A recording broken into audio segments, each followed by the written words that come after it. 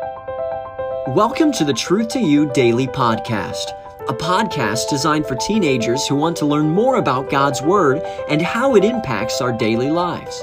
Journey with us as we set out to explore God's timeless truth one day at a time. Hello and welcome back to another day of the Truth to You podcast. It's Sunday, November 3rd.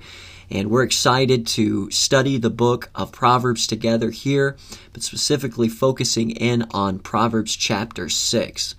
Before we dig into the thought for the podcast, I want us to just review Proverbs 3, 5, and 6, which is our memory verse for the week. And so maybe as I say this verse, you'll recite it with me, but the Bible says we ought to trust in the Lord with all thine heart, and lean not unto thine own understanding. In all thy ways acknowledge him, and he shall direct thy paths.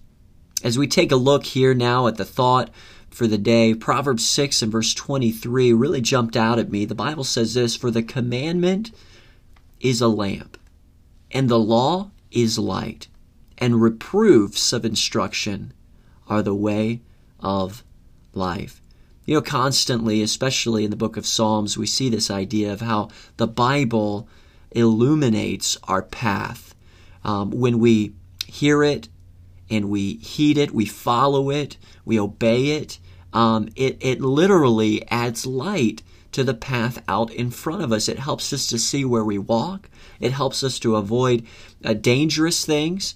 And that's really the beauty of the Word of God, God's Word, and how He's gifted us with this lamp that we can carry with us throughout our day.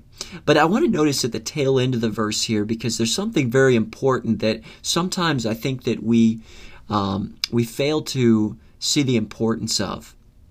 Notice the end of the verse. It says, and reproofs of instruction are the way of life. So it's not just the commandment of the Lord, the law of the Lord is important in how it illuminates our path. But this third thing, he says, the reproofs of instruction are the way of life. Have you ever said something you thought was maybe true, but it turned out to be wrong?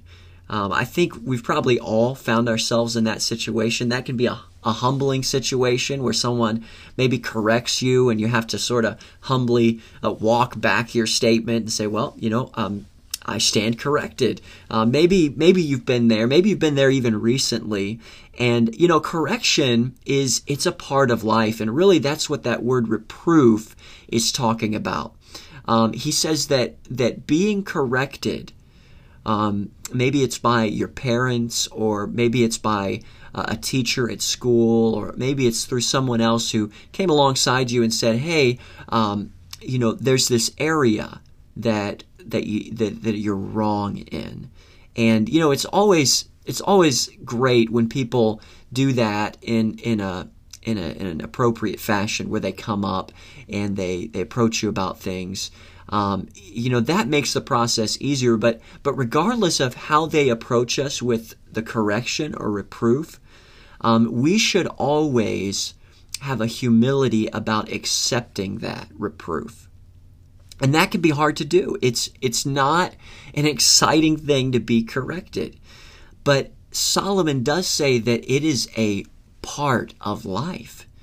Just as we learn what God wants us to do, we learn His commandments, and we begin to follow those, inevitably we're going to make a mistake. We're going to lack perfection, and everyone fails. Everyone messes up. But it's in those moments that where it's brought to our attention that we need to understand the importance of saying, hey, you know what? This is a part of life. And if I'm going to get back on the road, I need to allow myself to stand corrected, to see the issue, graciously respond, and then move forward. So what does the verse say? Proverbs 6:23, "For the commandment is a lamp, and the law is light, and reproofs of instruction are the way of life." Don't lose track of all the components here, all right? It's the commandments of God. We're following them. They're illuminating our path. But what else does that? Reproof, correction. Let's learn to accept it and move forward in a gracious fashion. Hey, thanks so much for joining us today. Before we close things off here, I just want to mention the teenager of the day that we're praying for, and it's Hannah D. We're going to be praying for her and pray that the Lord gives her a wonderful day, or Lord works in her life. Sometimes we know people better than others, and if you know some specific requests that she has, you take those to the Lord in prayer, but if you don't, just keep things general, and I know she'll appreciate it. Hey, thanks so much for joining us on this Lord's Day, Sunday, November the 3rd. I hope that you'll join us yet again as we start again on Monday, and we're examining Proverbs chapter 7. Thanks so much for joining us, and have a wonderful rest of your day.